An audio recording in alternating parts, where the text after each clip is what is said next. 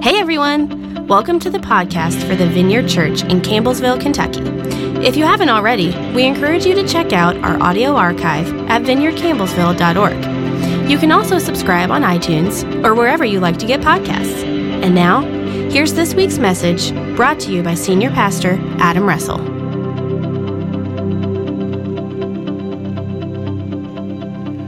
Hey, good morning, everybody. My name is Adam Russell, and this is my wife, Heather. Hello. And we're the pastors here at the Vineyard. And we'd like to be the first people to welcome you to church, and we'd also like to be the first people to welcome you to Palm Sunday. So if you were wondering why this little plant is over here on our right, that's why. That's a bit of our hat tip to the fact that this is Palm Sunday. And because it is, we're going to do a little bit of what we did last week, which is we're going to have a bit of a sermon conversation. So not exactly a sermon and not exactly a conversation, something in between. And what we're hoping for is at the end of this, we're going to throw up a few questions that maybe you could talk with your family about. Maybe you could dive into the text again, just with the people who are sitting on your couches or maybe in your living room. So we should do this to begin with. Why don't we go ahead and read the scripture? That sounds good. This morning we are going to be reading out of the book of Matthew, chapter 21, verses 1 through 11. As Jesus and his disciples approached Jerusalem, they came to the town of Bethphage on the Mount of Olives. Jesus sent two of them on ahead. "Go into the village over there," he said. "As soon as you enter it, you will see a donkey tied there with its colt beside it. Untie them and bring them to me. If anyone asks what you are doing, just say, 'The Lord needs them,' and he will immediately let you take them." This took place to fulfill the prophecy that said, "Tell the people of Jerusalem, 'Look, your king is coming to you. He is humble, riding on a donkey's colt.'" The two disciples did as Jesus commanded. They brought the donkey and the colt to him and threw their garments over the colt, and he sat on it. Most of the crowd spread their garments on the road ahead of him, and others cut branches from the tree and spread them on the road. Jesus was in the center of the procession, and all the people all around him were shouting, "Praise God for the Son of David. Blessing on the one who comes in the name of the Lord. Praise God in the highest heaven." The entire city of Jerusalem was in an uproar as he entered. "Who is this?" they asked. And the crowds replied, "It's Jesus, the prophet from Nazareth of Galilee." Thank you. All right, everybody, here's what I want to do this morning as we enter into this little conversation that Heather and I want to have. I want to give you a little bit of an outline, something that I sometimes do in my own sermons that'll give a little definition to the conversation that we want to have. Yeah. I want to talk to you this morning about performance art. I want to talk to you about paradox, and I want to talk to you about worship. So performance art, paradox, and worship. And might I add, I thought it would have been a little cuter to have praise instead of worship, kind of a little 3 Ps. I guess I missed that, didn't I? I don't know, but it's fine. We can go with worship. We're going to go with worship. Yeah. All right, here's what I want to do to begin, though. I want to talk about performance art here for a second, because part of what Jesus is doing when he comes into town like this, when he's riding on the donkey and when all of this action is happening, one way of sort of understanding this scene is that it's performance art. Right. So before we dive into Jesus maybe as a performance artist, I'd love to know what you think about performance artists, being as you are an art teacher. I guess the first thing I think about maybe is method acting. You know how when actors will take on a role even into their personal life, like if they're going to play some sort of a role in a movie, they'll take on that persona and won't get out of character at all. That, I don't know, that's the first thing I thought of. Yeah, there's a few really famous, there's lots of famous actors who do that, but Daniel Day-Lewis would be one. Mm-hmm. And Joaquin Phoenix. Yeah, and if I understand right, in this last Joker movie, like Joaquin nearly went crazy playing the Joker because he just didn't quit playing the Joker. Yeah. Right? So I guess that's the first thing I think about. Yeah. There's also lots of famous performance artists like Marina Abramovich. Yes. I can always butcher her name, but yeah. She's a female performance artist who makes really, really intense statements through performance art exhibits. And yeah, one of the interesting things about people like her is that we have these people like Marina who are alive today, but if they were alive in the time of the Bible, they would probably be considered like an Old Testament prophet. Or to kind of like redo the math in the other direction, a lot of the Old Testament prophets, if they were alive today, maybe they would be doing performance art pieces at the MoMA in New York City. Because when you think about Old Testament prophets, you can think about like Ezekiel and all of the things that he saw and the way that he told his stories. They weren't just things that he said, but sometimes they were things that he acted out. Yeah, exactly. And then earlier this afternoon, you and I were talking about Hosea. Right, whose whole life was practically a performance art. Yeah, because the Lord told Hosea, he said, why don't you go and marry a prostitute, and I want you to take her into your house, and no matter what happens, I want you to keep her, and that'll be like my word to Israel. Like, I've been the faithful husband, and you've been unfaithful to me, but I'm going to keep bringing you back. Right. Yeah. So about in this passage, what do you see in it that makes you think of performance art? Well, I think there's a bunch of stuff, and it's a little bit like the passage we were dealing with last week in that there's a lot of Old Testament echoes that are in this passage, and Jesus would have known about these, but then also the crowd who was there cheering him on would have also known about them. So I just want to take you through a few of these Old Testament echoes. So for instance, one of the key features of this is that Jesus comes into town riding on a little donkey. Right. And Matthew even tells us that Jesus did this to fulfill an Old Testament prophecy, which came out of Zechariah chapter 9. So if you were to go sometime today and read Zechariah chapter 9, what you'll see is there's this prophecy, and Matthew puts it in there, that the Messiah is going to come to town, but he's going to come to town riding a little donkey, you know? And so Jesus would have known that, and before he goes into Jerusalem this time, he knows that, and he's like, I'm going to begin to play that part, right? But that's not the only thing that happens. Once Jesus begins to come into town like this, the people start waving palm branches, and they start taking off their cloaks and they put their cloaks on the road, which is an odd thing. Yeah, and not really relevant, or like doesn't transfer well to today. No, but at the time, yeah, there's all kinds of stuff that's going on there. So, for instance, number one, to take off your cloak is a way of saying everything I have is yours. Like we're talking about people who didn't have two cloaks; they had one cloak. Right. So the thing that's most precious to me, I give it to you. So even that act would be an act of sacrifice. Yeah, a symbolism. Yeah, it's symbolic. But then there's this Old Testament echo that it's connected to. So in 2 Kings chapter 9, if you want to read about this at some point this week, you can as well. But at 2 Kings chapter 9, there's a prophet. His name is Elisha. And he sends a young prophet to this guy in the scriptures named Jehu, who was not the king of Israel. And he says to him, go anoint him as king of Israel and tell him to get rid of the king that's there now. Like, the king is evil, get rid of him, you'll be the new king. And when the prophet goes and anoints Jehu, some of Jehu's men ask him, hey, what did that crazy prophet tell you? And he says, well, he told me that I'm the new king or whatever.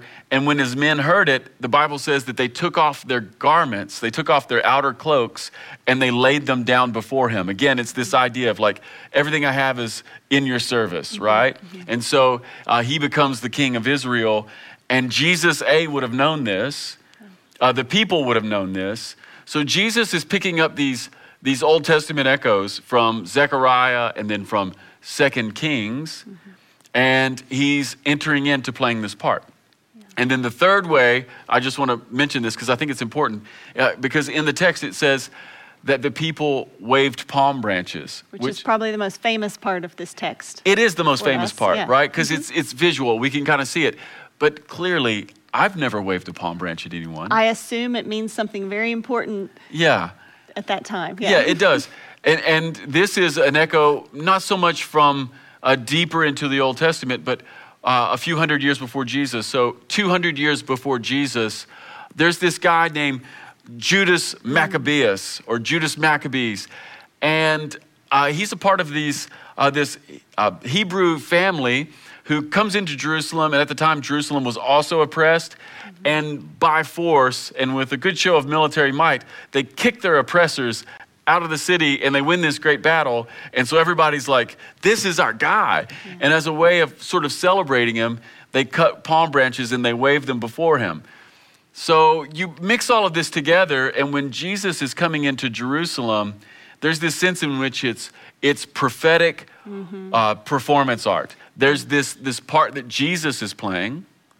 But then there's this other part, and it's what the crowd is playing. It's like they're joining forces. Jesus is fulfilling a prophecy, and then the entire crowd starts playing along. They're throwing their cloaks and they're waving these branches, and they're saying way more than just what's on the surface. Yeah, the things that we're picking up are not necessarily just the things that they're playing into. So you're 100% right. Like, Jesus is playing his part, but then the crowd begins to play their part. Yeah. And by the way, just like when we're here on a Sunday morning doing church together, which I miss so terribly, but just like when I'm preaching, I'm doing part of what it is that we're doing that morning. But then when church is really good, it's not just what I'm doing, but it's also how the crowd is playing its part as well. Yeah. And when the band is leading worship, they're doing a part, and then the congregation has a part, right? That's right. And so there's something about it that's performance art. Jesus is playing his part, but then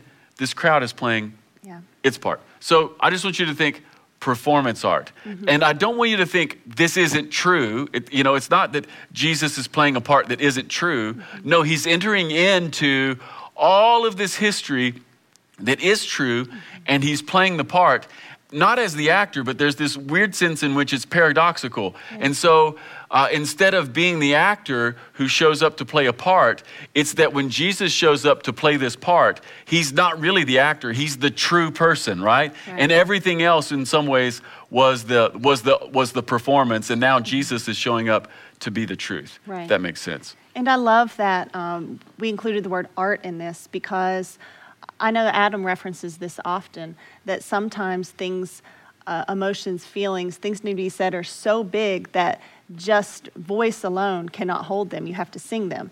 And this is another one of those pictures where there are some stories that are so big and so true on so many levels that just the retelling of an event or the explanation isn't enough, but that art is the container that holds the whole message. Yeah, there's a sense in which this is a play or this is a story that's much, much bigger. And so one of the things I just want to say to the church, even this Sunday morning, like this Christianity thing, this being a follower of Jesus thing, number one, this is not something we make up. This is not something we just decide or pull out of thin air, but we're entering into a story. That's already going on. Already going on. And for us, it's a story that's even older than 2,000 years. It's older than the appearance of Jesus on the earth. We're reaching back to something that's really, really old. And there's a sense in which when we find our place in the story, it's like we're entering this really big performance. Yeah, right? That's great. Okay, that's one part. The second thing I want to talk about this morning, because it's so apparent in the text, is the idea of paradox. Yeah. Because if you don't get this idea, you won't get this text, and really you won't get the life of Jesus. Right. So you and I were riffing a little bit today about all the different paradoxes that are in this passage. There's so many. What are some that you have? Okay, for example, we're in a parade type atmosphere. People were cheering and so full of joy and hope. And then you fast forward a week and the streets will be filled again with people maybe expressing the exact opposite emotions. That's right. So this story begins with Jesus being celebrated as the king or celebrated as the Messiah, but in less than a week. Yeah. Not even a week, less than a week, there will be a crowd and they will be shouting, but they'll be shouting, "Crucify him." Can I just say we're going from cheering to jeering? That's right, cheering to jeering. You're very funny, by the way. Thank you. But yeah, that's one element of paradox here, because you and I know the story. Yeah. You can't get away from the shadow of the cross that's already beginning to fall on this story. What are some other paradoxes that are here? Okay, we have Jesus riding on a donkey going down the street, and then a week later he's walking down the street and now he's carrying his cross. That's right. There's this almost like an idea rhyme or this paradoxical scene that you're going to see Jesus comes in riding on a donkey, and then in less than a week, Jesus will have to struggle under his own power to carry his cross. Yeah. And in fact, he, in the end, won't be able to carry it. They'll have to find someone else to carry it for him, right? Yeah. Here are some other paradoxes that are in this passage. Jesus comes into town in victory. He will, in less than a week, he will go down in what appears to be defeat. Another paradox in this passage is they wave the palm branches at Jesus, and we already talked about the history of that. It's rooted in this guy named Judas Maccabeus, and his name meant the hammer. And so there's two pictures here that are happening in a paradoxical way. So Judas Maccabeus, he's the hammer. He's a guy who takes the city by force, and in less than a week, Jesus is not the hammer, but instead Jesus is being hammered into a cross. Not only that, but there's this other theme right in there with it, and it's the paradoxical theme of Jehu in the Old Testament that we've already talked about. The guys spread their cloaks out before him. He's the king, and he's a warrior. The Bible makes it clear that Jehu's a warrior, and the Bible makes it clear that Jehu's mission is to take over being king and to do it by force. And then you have this theme of like Judas Maccabeus, and he takes over Jerusalem by force, but Jesus comes in not riding a war horse, but instead riding what? A donkey. Yeah. So there's this passage is just filled with paradox, and it seems like things are moving in two different directions. Right. And like, whereas the people are expressing sacrifice, they're expressing laying their cloaks down. Later in the story, we see the ultimate sacrifice. It's flipped around. They think they're sacrificing. That's right. And they find out that actually Jesus is the one sacrificing for them. So, yes. But what's interesting, and this just plays on that idea of paradox even more, in the beginning, they are the ones offering a sacrifice or offering to give. In the end, Jesus is the one who gives.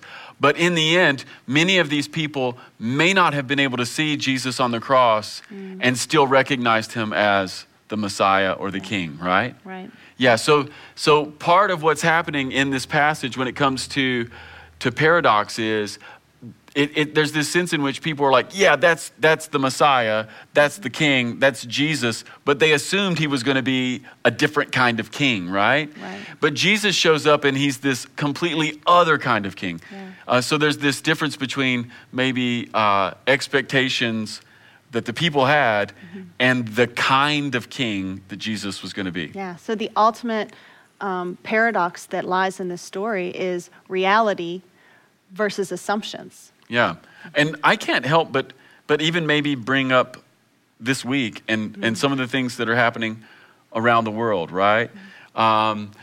Many of you are at home, and if you're like me, you've thought all kinds of things this week.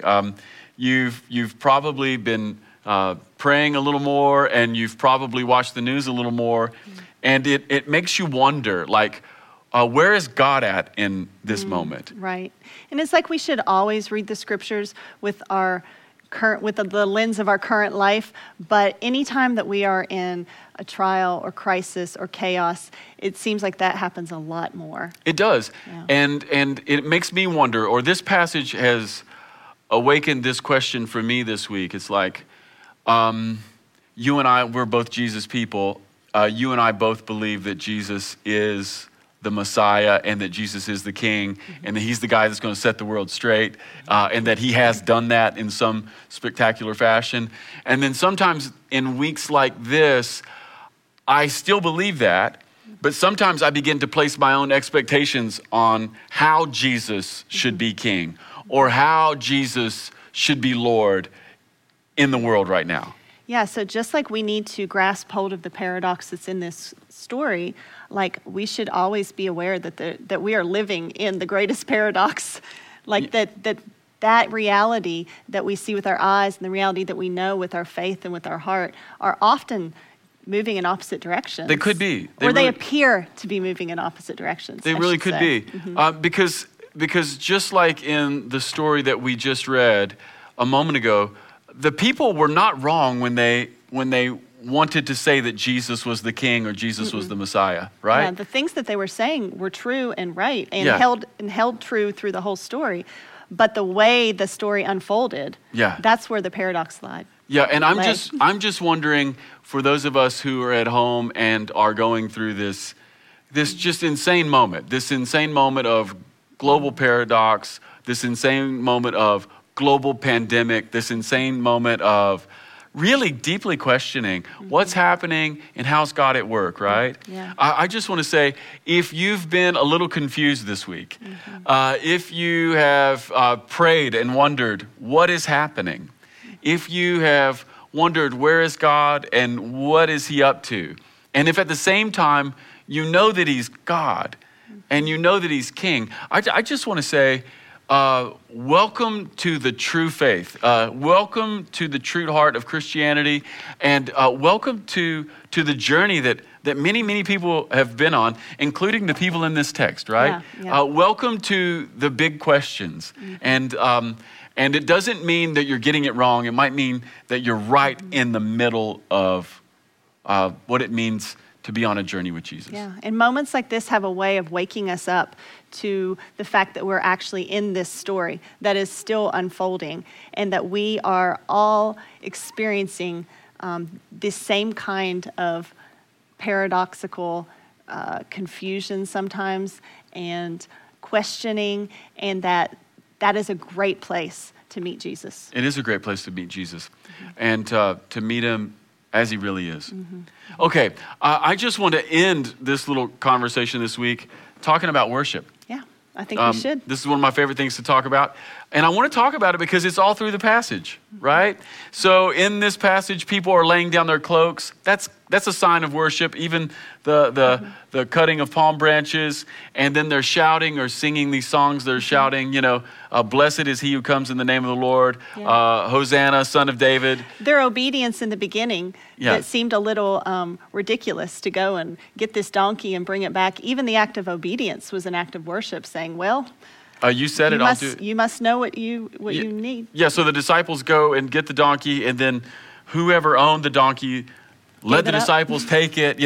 All of these ideas of like sacrifice and giving and worship. And then there's definitely like praise in this passage. People are shouting out to Jesus, calling him, proclaiming who he is. Proclaiming who he is. And to call Jesus son of David is to call him essentially a Messiah, a king, a savior. Yeah. And so this whole text is just bathed in worship and in proclamation and in praise. And I just want to say something, pretty basic here. When these people worshiped Jesus, or when they proclaimed him to be a king, they weren't wrong. No. They weren't wrong to do so. Even though maybe some of their assumptions about what it would look like That's right. might have been off, or definitely were off. Yeah.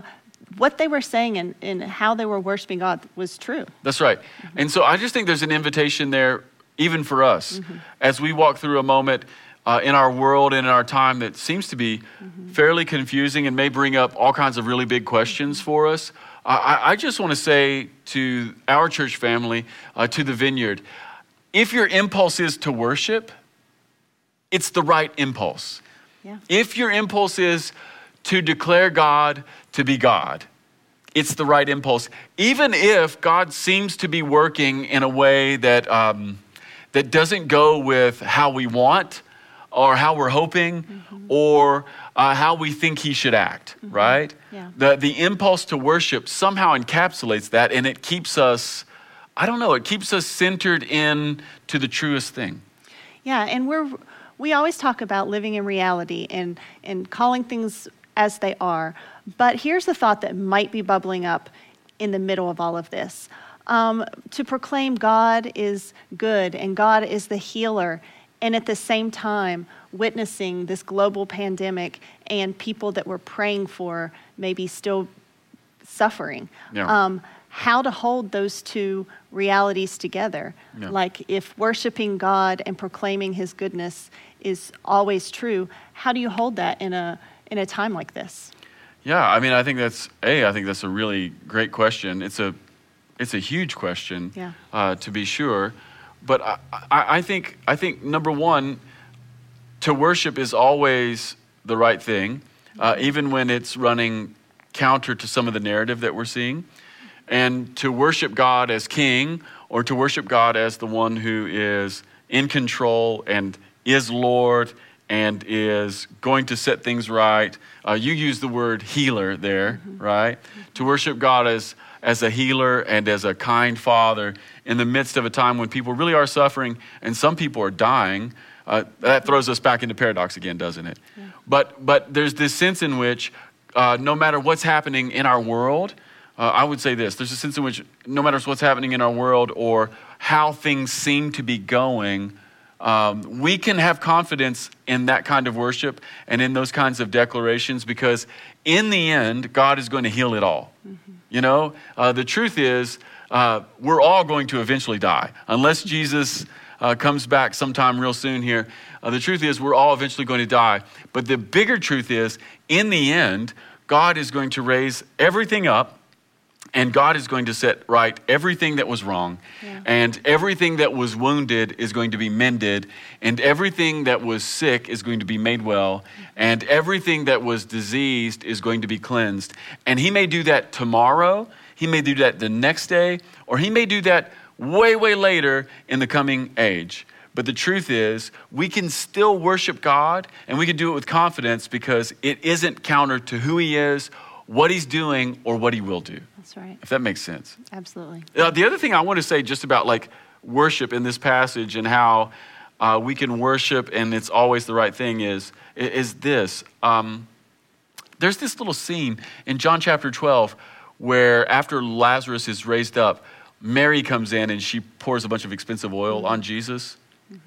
And some of the disciples are like, hey, she shouldn't have done that. Like, we could have used this for the poor. And Jesus defends her and says, you know, what she's done is beautiful. It'll always be remembered. And so there's this moment where Mary pours out all this expensive perfume. And she's doing it from a place of gratitude because Jesus has raised up her brother, right? But just a few short days later, instead of Lazarus being in the tomb, it'll be Jesus who's the one in the tomb. And what Mary doesn't really know at all, in fact, what almost no one knows at the time other than Jesus is, he's about to be put to death and put into a tomb. And Mary's worship is like the oil, the embalming perfumes that they would have put on a body. And so she is somehow in step with what God is doing, even though she's clueless as to what is actually going on. Does that make sense? Yeah. And so I just want to say to the Vineyard, I just want to say to this church, like, no matter what's happening in our world, we can be confident in who God is, and we can know that worship is always the right thing, and that to declare the goodness of God is always the right thing, and to declare him as the king, that's always the right thing. Yeah, and even if we aren't sure how things are going to turn out, even if we're not really sure what we feel about things in our heart, to jump into the story and to proclaim who God is and to proclaim God's goodness as good a reaction as we can have. That's right. Well, here's what I want to do, church. I want to invite you to investigate this story for a little bit. Yeah. And so I think I have 3 questions that maybe you can process with your family. Just as soon as we're done here. Here's some questions that you can pull up and maybe ask a few people. Number 1. How are we expecting to see God during these days that we're living right now? How are we expecting? What are you praying for? What are you hoping for? What are your expectations for seeing God move during these days? Then number 2, it's similar, but it's a little different. What do I actually see God doing right now? You know, it's about paying attention. Even if God is not doing the things I'm expecting or hoping for, it's always good to go back and go, well, what is it that he's actually doing? And then number 3, how can we declare God as king right now? How can we worship, you know? How can we declare God as king as an individual or maybe a family or a church family? So why don't you screenshot that or just remember that and maybe talk that over with your family for a few minutes. All right, church, really, really good to be with you this week. Good to share some worship with you. Really good to share some scripture with you, to dive into the Bible and to let it be to be the word of life to us. And so I hope you'll dive into that with your family. And here's what I want to do just to close today's meeting before we sing one more song. I just want to pray for us, if that'd be okay. So maybe if there's somebody sitting next to you, why don't you just put your hand on their shoulder, or maybe you'll hold their hand, and let's just pray and ask God to illuminate our hearts and our lives this week. Father, Son, and Holy Spirit, we love you this morning, and we ask that you would just show yourself to us. God, we ask that your kindness and that your mercy would be all around us. Jesus, we ask that you would come and take your rightful place in our homes and in our families. We ask that you would take your rightful place in our lives. Jesus, we ask that you would be the King, the Lord, the Messiah, and the Savior of all. Jesus, we ask that your humble heart would come and rule and reign in our lives and in our families. And we ask this in your name. Amen. Amen. All right, church. Happy Sunday. Blessings and peace to you. May the love of God show up and find you all week long. Yeah. Amen. Thanks again for stopping by the podcast of the Vineyard Church in Campbellsville, Kentucky. If you'd like to keep up with what's happening at the Vineyard, you can follow us on social media. Until next time.